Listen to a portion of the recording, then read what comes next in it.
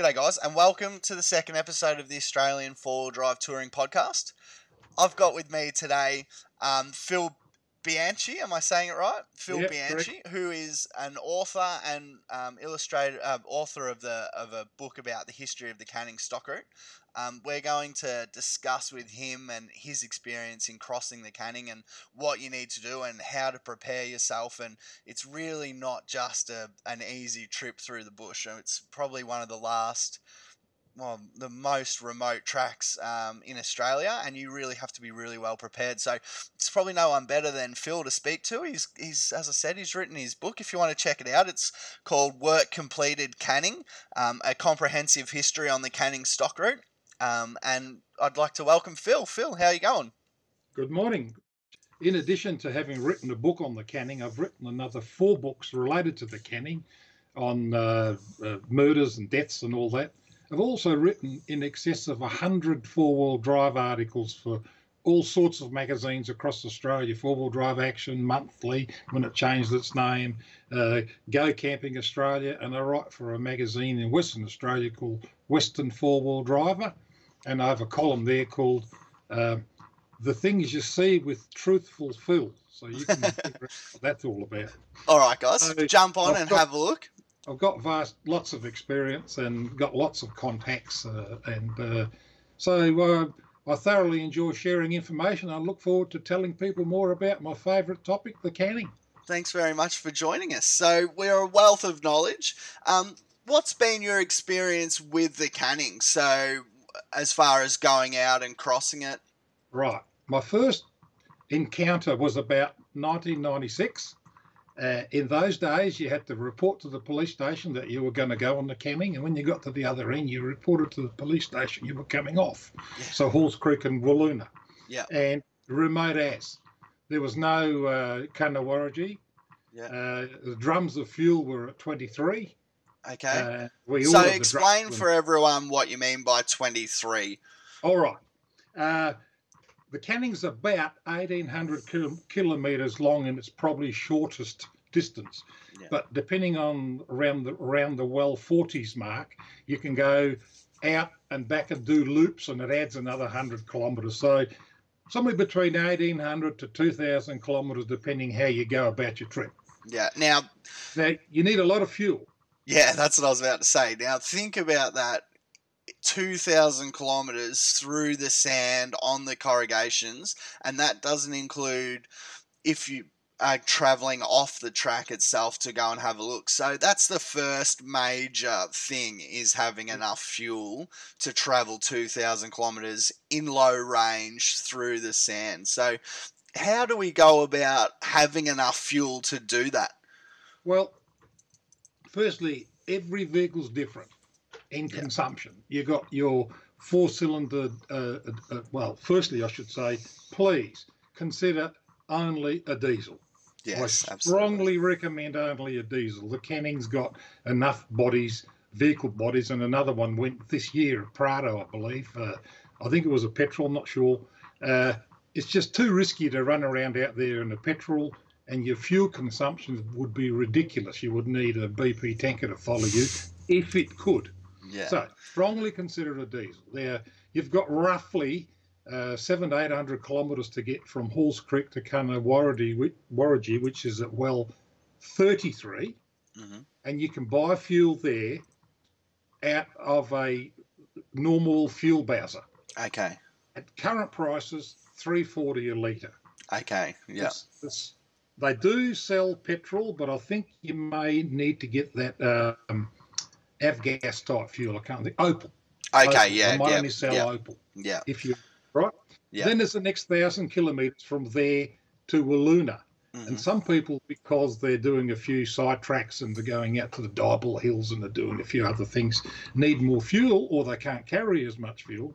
They order it through what's known as Capricorn Roadhouse, and they have a subdivision that organises the fuel, and it's delivered in 4 to 4 gallon drums to the Well 23 fuel dump. There has been reports of the fuel being stolen by people. Yeah, people have no respect for the people that have to actually get through there. Threaten people's lives. Yeah. I have never had any stolen, and I've had fuel dumped there that many times I can't remember. Yeah. And that is roughly the same price, $3.40 a litre. So there's Yeah. your only two refueling points on the Canning. Yeah. So Some Capricorn Roadhouse is just out of in Newman in northwestern you could Australia. ring them, and they'll sort you out with phone numbers. By the time people read this or listen to this in, say, a year's time, it could be a different arrangement. But always go to Cappy first, and then they'll lead you on. Okay. Now, So we've got about 1,000 kilometres if you don't organise a fuel drop of 220 litres, which obviously you're not going to do this alone. This isn't something that I recommend you go out and do by yourself. You at least need to have one other vehicle with you. So if you're sort of working on 220 litres of fuel between the two of you, dropped out there at $3.50 a litre, that's going to be your second fuel drop to stay safe, which is going to leave how many kilometres from well 23 to Wiluna? I can't remember off the top of my head, but it roughly splits it around 400 to 600. Okay, because 33 to 23 is only the 10 or 12 wells, and then you've got 23 downwards. But I think it's half of the wells, down to well 11 is where the sand dunes stop. Virtually well 12 is the last of your dunes. Yeah. So you've really only got 10 or 12 wells of dunes with the Durbar Hills and the flat areas around there in between. So okay, yeah, all right. Fuel's important, and people make the mistake, and I have heard it. Oh, I'm not going to pay $3.40 a litre, so they go and buy 6 jerry cans and put them on the roof. Yeah, and of course they hopelessly overload the vehicle, which leads us perfectly into our next another point. I say to them, you're coming from Melbourne or Perth or whatever, you're spending umpteen thousands of dollars to do this trip, and you would still pay $1.60 or $1.80 a litre for your fuel in Broome or Newman or whatever. So you're only adding to buy 100 litres of diesel at $3.40 a litre, you're only adding another $150. Yeah, are you that's for correct. real worrying about adding another 150 kilos to your vehicle? And they don't look like that. They just get this, it's too dear, and then they wreck their vehicle because they can't carry it. That's right. So another huge issue that has really even come to light in the last few weeks, highlighted on the Canning Stock Group page, which you run, Phil, is overloaded vehicles actually snapping in half at the chassis rails because people are loading them up with too much gear. We're going to do another episode on GVM and what that means and how to upgrade it and what to take and what not to take. But in a basic nutshell, you can't go and put 2.5 ton of gear on your patrol and then, or your cruiser or whatever, and then take off and go and do the canning. The issue is people are taking, as you said, Phil, jerry cans, and they're taking 6 or 7 jerry cans. And once you add that up, that's 200 kilos of fuel, and they're putting it on a roof rack, and then they're driving across corrugations for 2,000 kilometres. The vehicles just can't hold up to them. And the biggest sort of misleading thing that I've found in this, Phil, is the use of airbags. And people believe that airbags are a replacement for a decent spring. It's not. It's a leveler that needs to be used correctly. It's like putting 2 bricks underneath your chassis rail if you inflate them too hard, and it doesn't do what you want it to do. No, the engineers, when they built the vehicle, whether they're leaf or coil, have worked out the best placement for springs and the structure or supports to hold either the leaf spring or the coil spring in place. So let's take a leaf spring. It's attached at either end and the axle roughly in the middle. So that people put a poly airbag in there it's supposed to be there just to assist. It's a helper. Yeah. But they pump it up so hard that the attachments at either end no longer do the work. And so instead of the spring being supported and the vehicle's load being shifted through 2 attachment points, there's only one where the poly airbag is. And so instead of, say, each end having 1,000 kilos, the one point's got 2,000. Guess what's going to happen? Snap. That's exactly right. And then the same with the coil. the coil springs got the towers, and there's attachments not as far apart as the leaf, but you end up with just one stress point instead of two. Yeah, and, that's correct. And crunch, away we go again. Yeah. And it's not just the weight of the fuel, that you've got to take the water. And then if they're travelling with, some people only travel on their own because they can't get others at the right time of the year, or they're just solos. So they've got all the gear. But if you can get in a group of, say, 3, 4 or 5, one bloke takes the barbecue, another vehicle takes the camp oven, another vehicle takes some of the repair tyre pliers and all that, and the weight reduces significantly. Yeah, that's right. It definitely helps. Like you get to well 33, you don't want everybody having a diesel pump to pump the fuel out. You only need one. That's right. You don't need... You don't need 12 sets of max tracks, for instance. I mean, it's only a small weight, but if one vehicle has 4 max tracks, you're going to be right to get yourself out of pretty much any position, any situation you're in. Reducing load's a huge thing. Share the load, and think twice. Do you really need that? When John Forrest or Ernest Giles ran around out there, okay, I know we know we didn't have angles and whatever because horses don't, but they weren't overloaded. They lived, and I've seen some people travel the Canning, and you look as they drive past, you can see straight out the other side of their vehicle, and you think, gee, he's travelling really light. Yeah, that's right.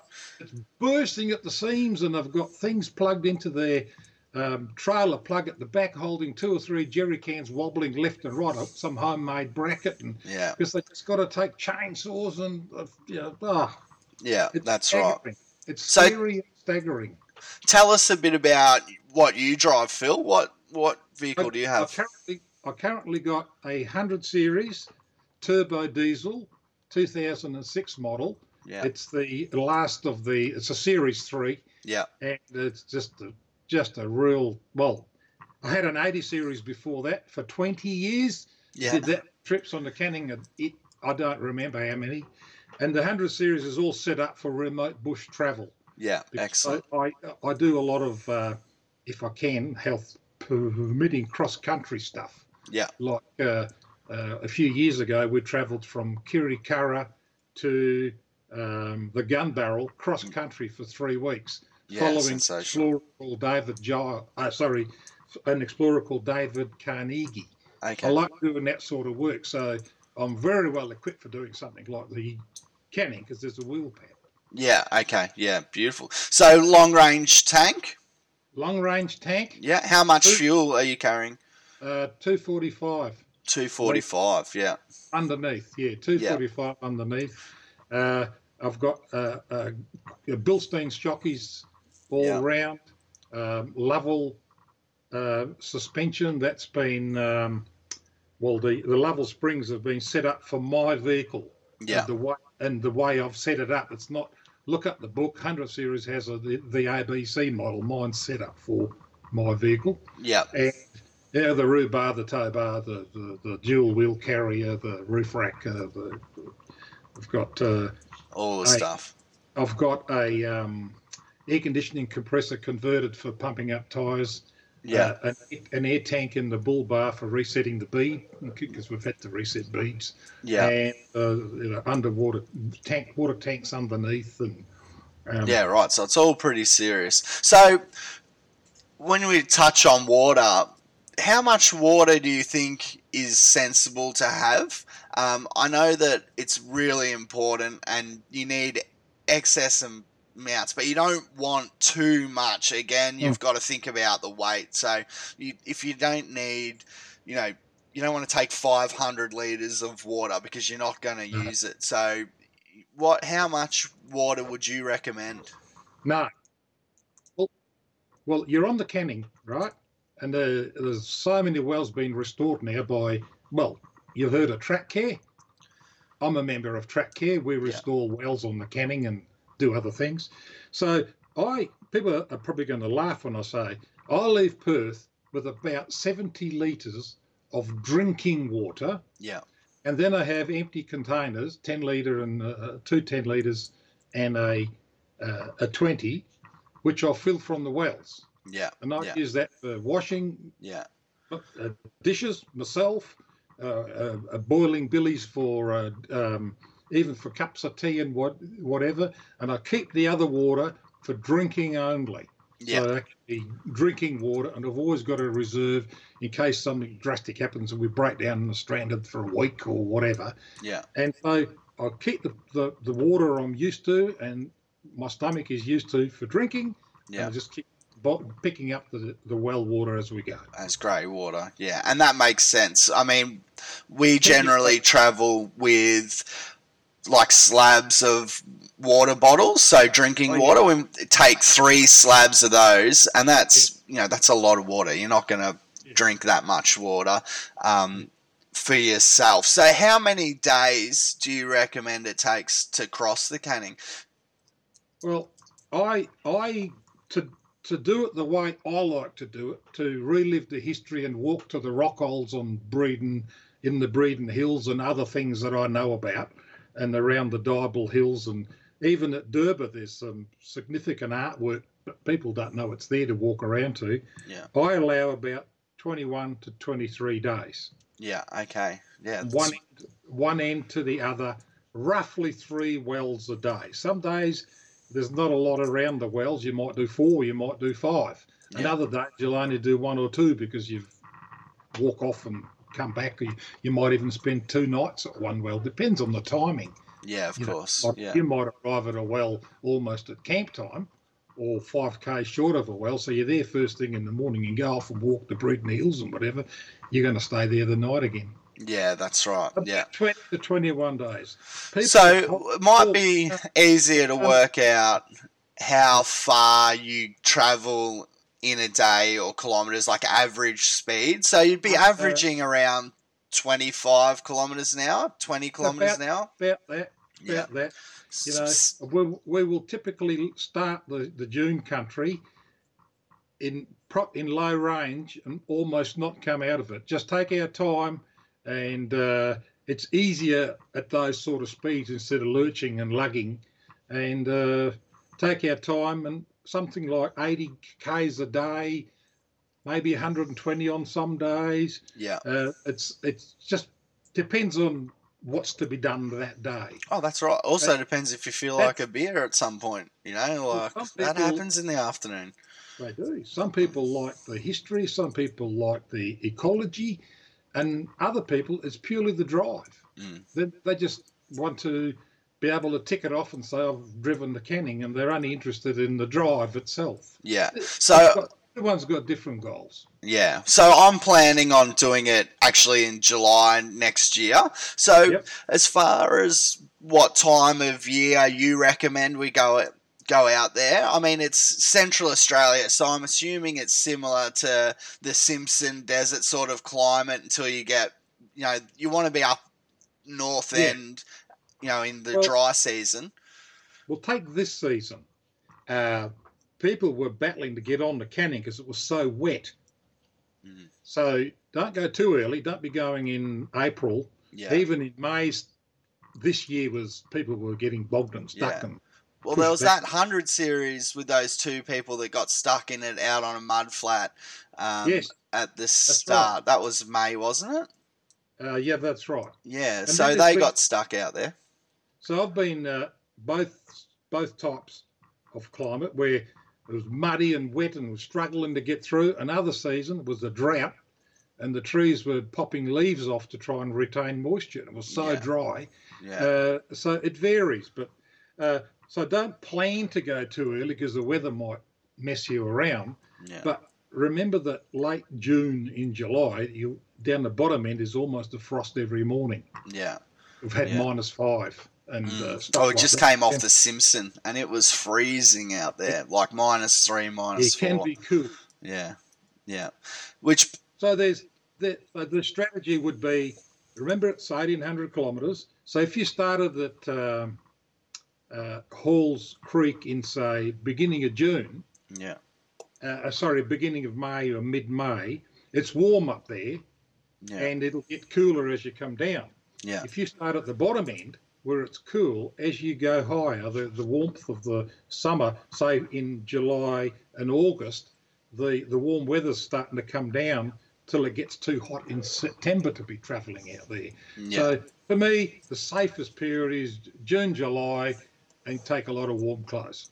Yeah, okay. So as you've just said then, the Canning Stock Route starts on the Tanami track, which is southwest of Halls Creek. You turn off there near the Wolf Creek crater, and then you head straight out, follow it right down through the sandy desert, and then it comes out at Wiluna, which is north of Kalgoorlie, isn't it? That's right. Yeah, yes. Okay. So Billaluna's the last town to buy fuel at the northern end, Wiluna at the southern end. Okay, yeah, all right. Okay. So what's the history of the Canning? Give us a brief rundown of the Canning Stock Route and what it was originally used for. I mean, I'm assuming the name says Stock Route, and it was originally used to move cattle between stations, or to get over. I know that they get over to even Rockhampton and stuff like that back in the day. They used to walk them a long way. Give us a bit of a rundown. So Western Australia had this huge gold rush in the 1880s and 1890s. The population quadrupled in about 2 years, from about 50,000 to 200,000 people. It wasn't much in today's terms, but was big in those days. And basically, they didn't have enough meat to feed everybody, and meat was expensive. They were bringing it from eastern states, places like Rockhampton, in by ship. So the government decided, okay, we've got to do something about this. And so they sent a government surveyor by the name of Alf Canning out there, who had just constructed the rabbit-proof fence to the west of where the stock route is, so he had experience. They said, go out there and see if it's feasible. So in 1906, he and a group of people went up to Halls Creek. They found, we think we can put a stock route in. Told the government so. The government said, okay then. So then he surveyed coming down where roughly the stock route should go. And he gets back to Perth, and the government says, yeah, beauty, let's build it. Well, we'll put you in charge of building it. So then Alf Canning was put in charge of building it, and it took them from 1908 to 1910. And the first lot of cattle was 1911. And the last lot of cattle was 1959. Okay. All by drovers, and That's all huge. cattle north to south. Okay. So they were bringing it out of the Territory and down to... No, out of the Kimberley. Out of the Kimberley, okay. Oh, yeah, okay. And then down to, like, Coolgardie, like that sort of area. No, bringing them to Wiluna. Yeah. There was other things, like at Well 9, they would branch off and take the cattle to the east and fatten them up if it was a harsh trip down. Yeah. And then they would put them on the trains at Wiluna to take them to markets in Perth, or some would be walked down to Leonora, where there was a railhead to take them to Kalgoorlie and Coolgardie for the gold. Yeah, because that's where the big mining thing, the gold rush happened out there, wasn't it? Yeah, Coolgardie was huge for... It was massive. Yeah. Yes. Yeah. And so that's what that's in a nutshell what it was all about. And there was... I'm still finding more driving trips that previously not been recorded. So we're bordering on about 40 driving trips down the Canning. That's huge. Which is a lot. But in another way, the amount of money they spent on it, between you and me and the rest of you, it was a white elephant. Oh, really? Yeah. Yeah, right. The amount of money they spent on it was a white elephant. Okay. Yeah, right. Why is that? Because it cost the state so much. Remember, we only had 200,000 people. Well, they raised all the money to build things, you know. Yeah, absolutely. There was value for money spent. It wasn't good, but people had to eat beef, and the government had to supply it to them. And then around about 1968, there was a whole bunch of surveyors in the surveying in the sandy desert for national mapping. Yep. And two of them, or three of them, Chudley, Wineholes, and Keneally said, they kept crossing the Canning doing their work. let's give this thing a drive. And they became the first people to drive from Wiluna to Halls Creek in their little privately owned four-cylinder Land Rovers. Oh, really? And they made it all the way. Oh, right. Those Land Rovers are etched in Australian history. I read a book on Len Bedell, who did the Gun Barrel Highway and all that sort of stuff. And exactly the same Land Rovers. Yeah, mate, those things were bulletproof, so it says a lot about them. But one thing that, because people often say to me, I can't understand the wheel track on the Canning seems to go left and right and left and right. I said, well, that's because of the underpowered four-cylinder Land Rovers. Yeah. They'd come to a big dune, and I said, well, we can't get over that. So they drive off looking for a low point. They'd get over, then they'd drive back again. Hence, the track weaves around all over the place. They needed Land Cruisers, mate. What can I say? Well, they didn't exist then. All right. So there you go. So the Keneally, Chudley, Wineholes and Keneally. Sadly, Mr. Keneally's no longer with us, but Chudley and Wineholes, I'll keep in touch with Wineholes. And he emailed him a month or so ago. Somebody bought Keneally's Land Rover and was restoring it. Oh, that's cool. That's really good. So while you're out there, Phil, what do we want to see? Well, from my perspective, I relive the history. Yeah. I know when Canning got to a certain point. I know when Wally Dowling, the drover, was there. Things like when there were spearings. It wasn't all just let's go for a Sunday drive. The Aboriginal people were fierce, especially around the wells in the numbers of 30. Very fierce because the water was short, food was short, and these blokes were coming through. The cattle would swoop and empty out a whole area, clay pan or something, and a well, and they were short of water, so they saw it as a threat, the invaders, and they speared blokes and they died. And Thompson, Shoesmith, Aboriginal drover called Chinaman, another fellow, the name escapes me for now. There was a whole bunch of them speared. Then there was retaliation. The government sent up Pilmer He called it, he dispersed something like 30 Aborigines. By dispersed, he means he shot. Yeah, okay, fair enough. At the request of the government. Yeah. That's how the history was then. Yeah. Whether we agree with it or not. Yeah. But you go there, and I like to relive it and enjoy it and share it with people. Yeah. And I like to just sit under a desert oak and just contemplate and it's just wonderful. Yeah, beautiful. And actually smell the clean air. Yeah, you could and the stars. The stars. And it's just wonderful. And what's to see there? You got the Breeden Hills. You got all these little bluffs and hills and breakaways, Thring Rock, the Darba Hills down there, Durba, to the west of the Durba Hills. And you got the Durba Hills themselves. You can no longer go to the Calvert Range or the Carnarvon Ranges. They were fantastic areas to travel in. I've been here many times, but they're out of bounds. There's the rock art. There's Do you actually cross through the Great Sandy Desert? Yeah. Yeah, and is that desert like the Simpson Desert with sand dunes and stuff like that, or is it like a flat desert with shrubs? It's sand dunes with shrubbery and low stuff in the dune, what I call the dune corridors. Yeah. But then you get belts of eucalypts and mulga and the higher reaches, and then you get into the big groves of desert oaks. Just spectacular. They're just and you never know what's coming up. I mean, you just come up to the top of a dune, you look over the top, you're wondering what's going to be in there. Could be a huge grove of desert oaks, could be Melaleuca, or this year could be completely purple and pink with all the shrubs in flower, like a huge botanical garden. Yeah. It's just great, Beautiful. All right, so we're going to talk about something really important. I mean, I'm hoping we've touched on how remote this is.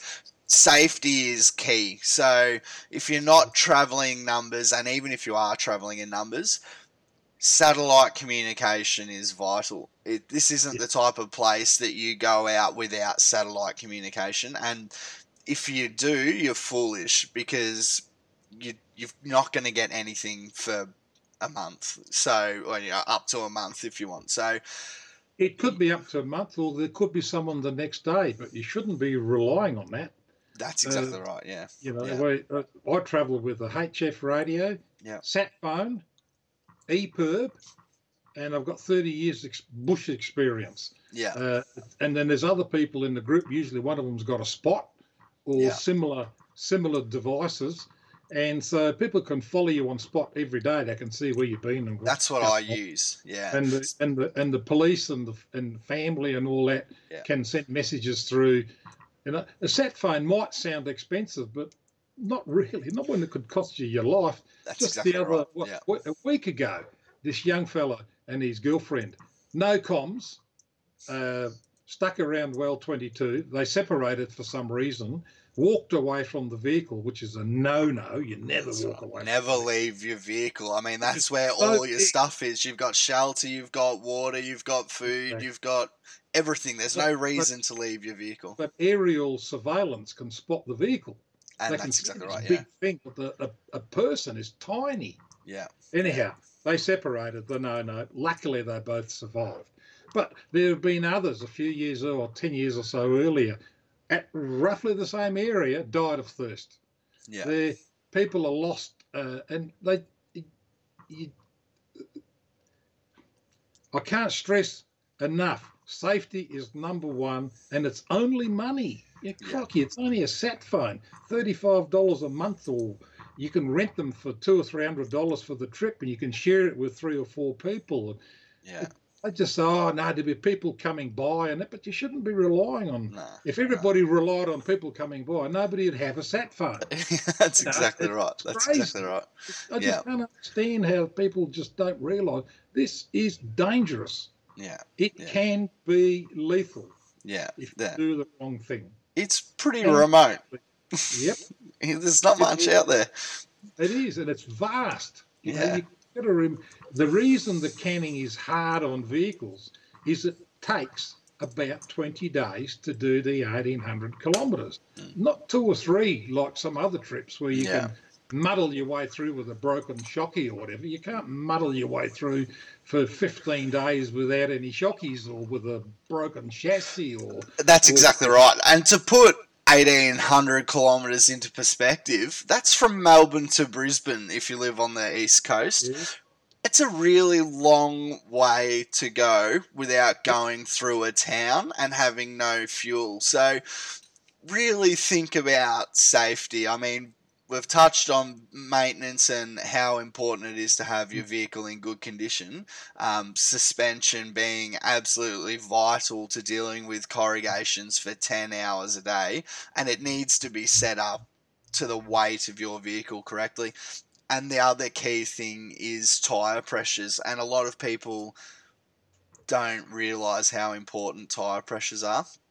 I would, if I was out there, I'd probably be running, I mean, I haven't been to the conditions, but, 18 to 20 pound to try and take a lot of that shock out of the corrugation, give you a bigger footprint for driving on the sand, which is going to give you better fuel economy and make your drive a lot more comfortable. What have you found the biggest issues with tyre pressures are, and people not airing down? Like you, 18 to 20 psi. I start at the first sand dunes at 18 to 20 psi, and the tyres do not change until 3 weeks later when we leave the sand dunes. Yeah. I don't put them up and down every day. That's it. We just leave, and that's it. Yeah. One of the trips a couple of years back, we met this. We sort of drove around the corner, and there was this cruiser ute trying to get up a dune, and he'd roar up the dune, rooster tailing dirt everywhere, stuck. He'd reverse down again.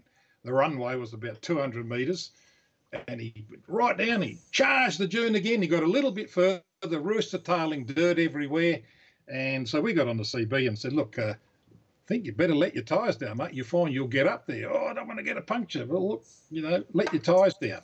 So he says, look, you go, I'll let my tyres down, and then I'll come after you. All right, then. So we just, no run up, just drove around the corner, up the 6 vehicles, up and over the top and gone. Yeah. We met him later that afternoon. He says, gee, letting your tyres down makes a difference. I said, well, it does. I said, what did you let them down to? He said, 35. He let them down to 30. That's ridiculous. He says, we've pumped them up again now, so he didn't learn. Yeah, nah. I came across the guy on the Gibb River Road when I was doing that, and he had blown 5 tyres on a Hilux and a camper trailer.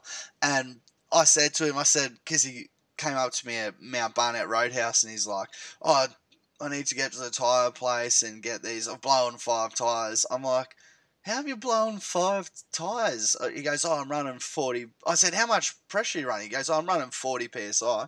I'm like, mate, 25, like on the Gibb, you're doing 60 kilometres an hour or whatever, pretty comfortably. You should be at 25. There's no reason to have 40 PSI on your tyres. It's, for people who don't get it, it's like blowing a balloon up and then getting a knitting needle. If you blow a balloon all the way up and get a knitting needle and push it into it, it'll pop really quickly. Right.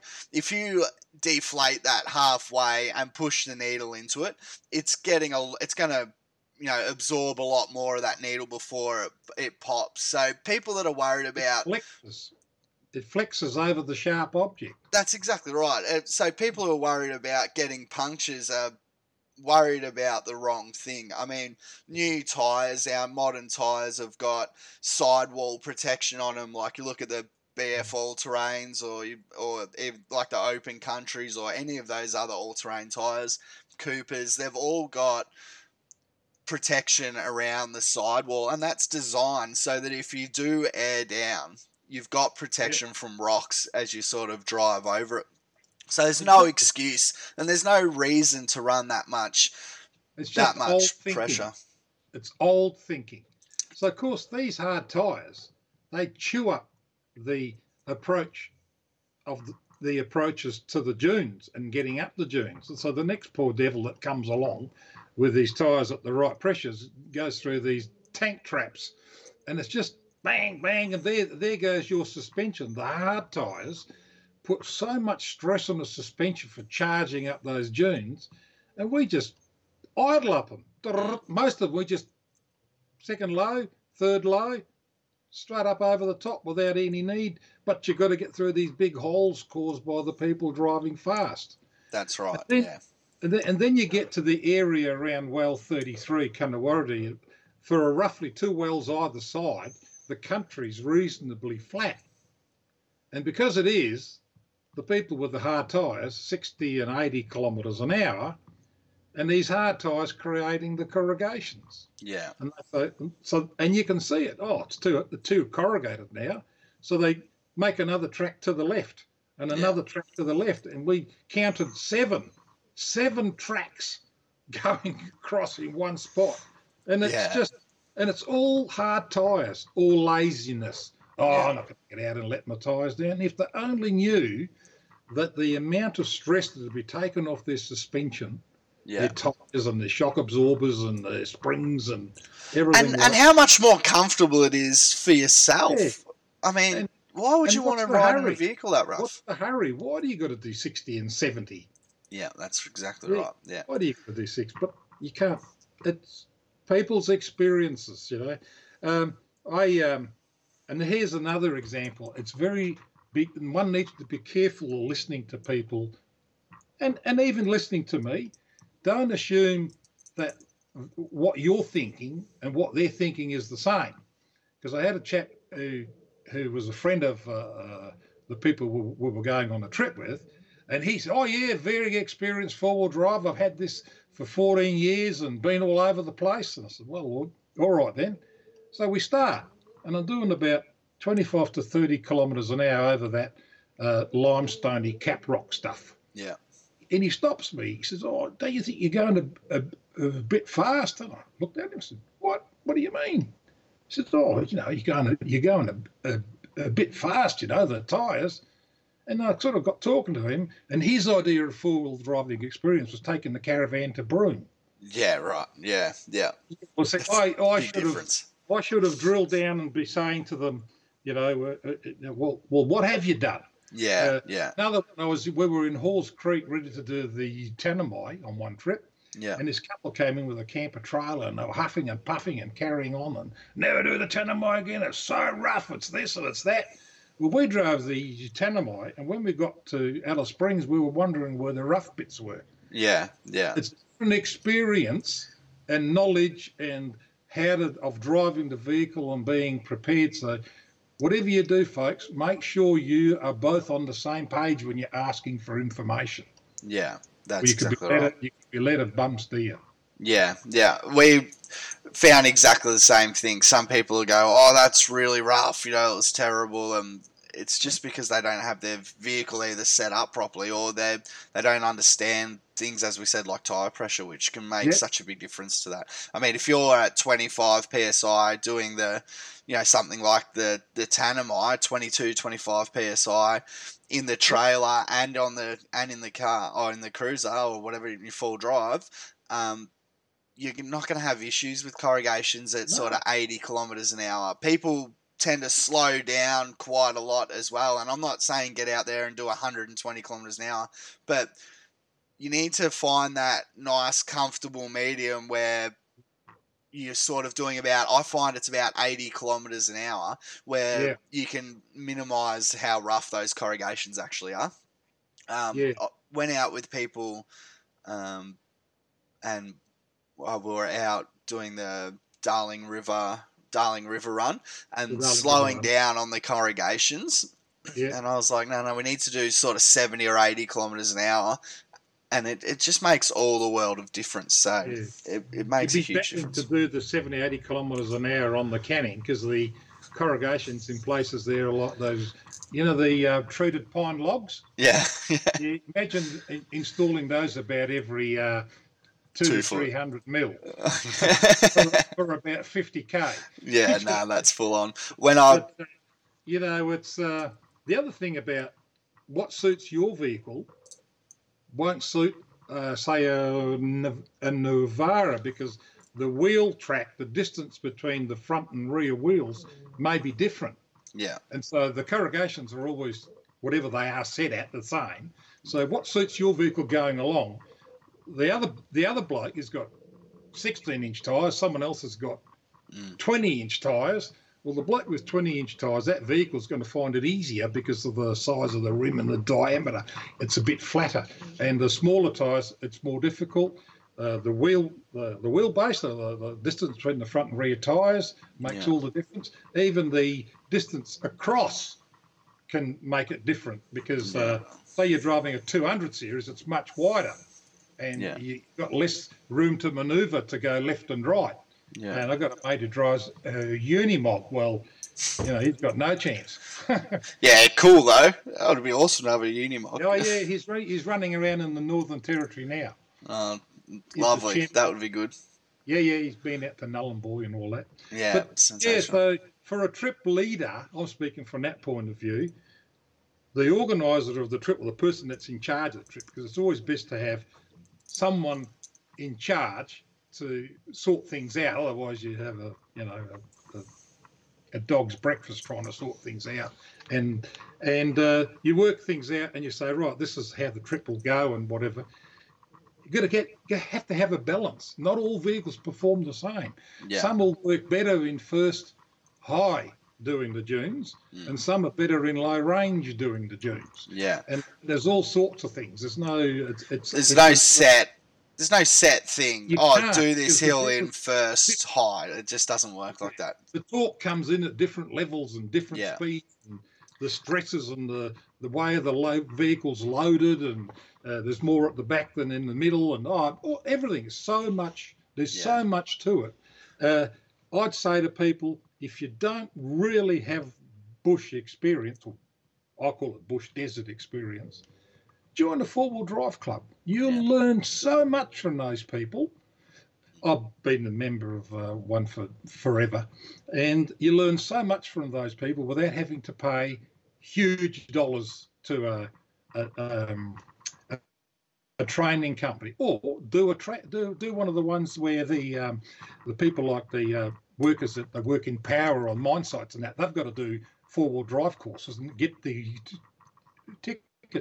Do something like that. Even if you reckon you've got 10 or 20 years experience, you'll learn things that you didn't realise. Well, that's right. I mean, starts and all sorts of things. Yeah. And that'll give you a lot more confidence.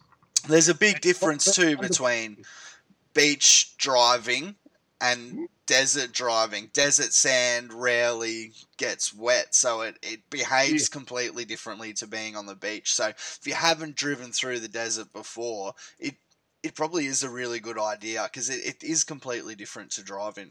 Yes. So there's that's just my experiences with the deserts. But if I can just say a couple of things about scenery, the Diabil Hills, you're still allowed to visit those. They're down around 1817 to the west of the Durbar Hills. Durbar Gorge itself, most people spend 2 nights there. It's a oasis, a big pool of water, and please don't swim in it because there's no other water around. Have your shower away from the water. And it's got couch grass and white gum trees, plenty of photos of Durbar. If you type in Durbar Springs, you'll be blown away. But people go in there, rest up, cook up, and then they leave. If they walked to the east, southeast around, there's so many Aboriginal art sites all the way around the rock for kilometres. Okay. And it's worthwhile going around there, having a look-see. Yeah, okay. Yep. All right. Touching on that, maps. What's the best mapping to take? I mean, I use the HEMA Explorer and the HEMA 4 Drive maps on my iPad. Yes. I've also got paper maps that I take with me as well. I use their HEMA paper maps. Have you got any recommendations on what the best mapping stuff to take is? Well, yes, you've got your HEMA maps, which are great for planning and giving you See, there's nothing better to have an overall picture of what you're going to do that day. So you can get your map out and look for the next 100 or 200 kilometres ahead for the next day or so and say, right, we should try and camp there tonight because then tomorrow night we'll be at Durbar. Otherwise, you'll end up, being at Durbar at morning tea time, sort of thing. Yeah. So it gives you good planning, the HEMA maps, the ones with the large scale, they're called the desert maps. Then you've got your HEMA Navigator and those sorts of things. They're great on the IT front. I personally don't use an app on my phone or whatever because I use a digital mapping called Aussie Explorer. I actually have a Toughbook, a laptop in my car running live mapping the whole time. I enter waypoints, I enter data. I actually have Canning's original map on my laptop and I can navigate exactly to where he put points on that map. And I've done. Yeah. And I've then also to me, it works for me. I've got all my waypoints, the stuff that I put in 10 years ago. 10 years later, I can go out 5 kilometres across the scrub and run straight into it and not miss it. That suits me. So that's a great website. That No, that's the website. That's Explore Oz. Oh, sorry, and then the other ones. Explorer software. Yeah, so I looked into that, but I only have Apple computers, and it's only on PC. Yeah, can't do it on. That's true. Now, Explore Oz for people is a great site because I worry that a lot of people do the canning and they miss stuff. They've driven straight past it because they didn't know that just over there was art or caves or breakaway or one of Canning's original Cairns or something. The guard book, The Canning Stock Route, A Traveller's Guide, has been out of print now for many years. And it's a great book, but the track information, much of the track information is now out of date. Yeah. Because things have changed. Mining companies have put roads through, and there's all sorts of things have changed. Yeah. And the guards have said to me, sorry about that, my phone. Right. The guards have said to me that they've only done the canning about 43 times, and they're getting too old to be doing a rehash of it all. Yeah. So the next best thing to help you is, still get the guards book if you can.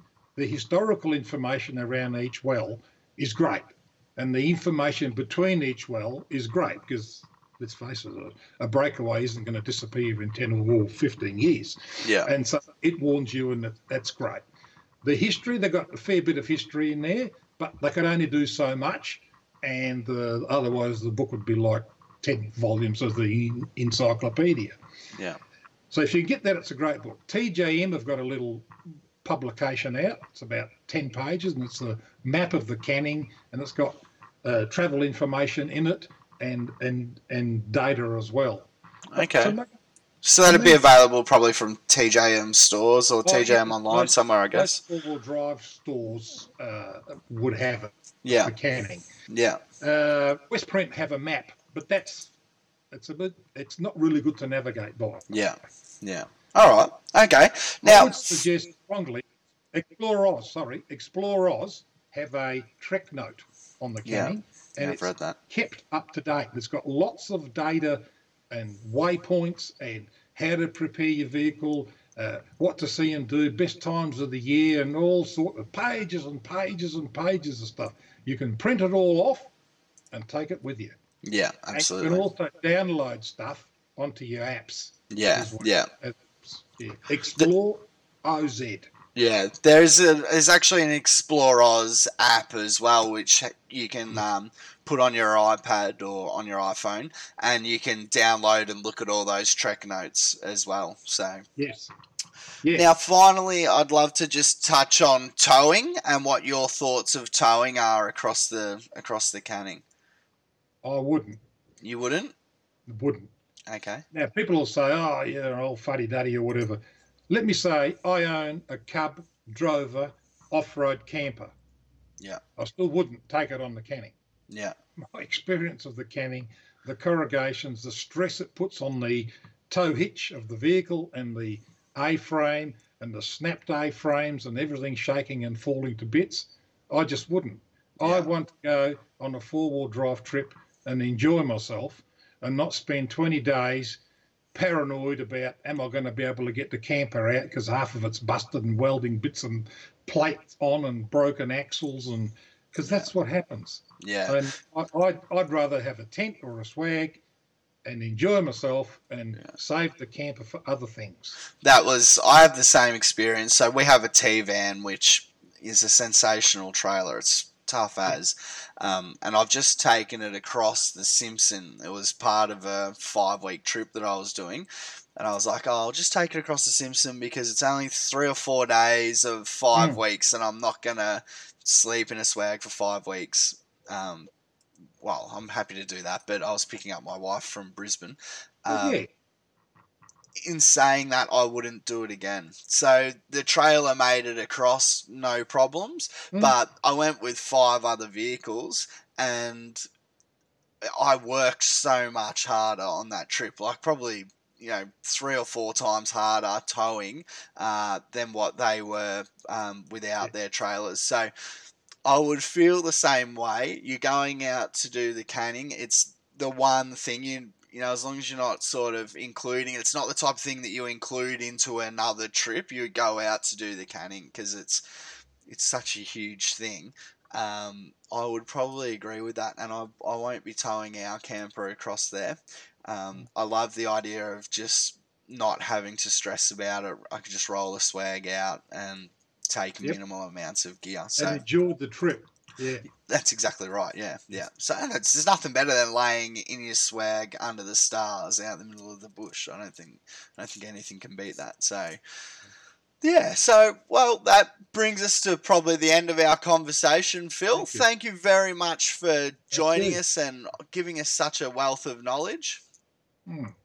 And thank you. I thoroughly enjoyed it. If I've been able to help just one person today, I'm thrilled. Well, and people can find me on the internet and send me emails and whatever, and I'll do whatever I can to help. Absolutely. Because, so people helped me when I was learning the game. People helped me, and I'm happy to help them. Thank you very much, Phil. So check out the Canning Stock Route Facebook page, Phil. What's that? Yeah, that's it. Just the Canning Stock Route. Canning Stock Route on Facebook. There's nearly 5,000 members now. Yeah, it's a wealth of knowledge on there. So jump on there. All really good people on there that are interested in doing it. And Phil's very active on there. And as he said, if you want to get in contact with him and ask some questions, hit him up. If you've got any questions, you can ask me, and I can ask Phil if you want. But yeah, he's always willing to help. Thank you very much. I thoroughly enjoyed this, and all the best to your other blogs. And if I can help you in other ways, pleasure. Thank you very much. Cheers, Phil.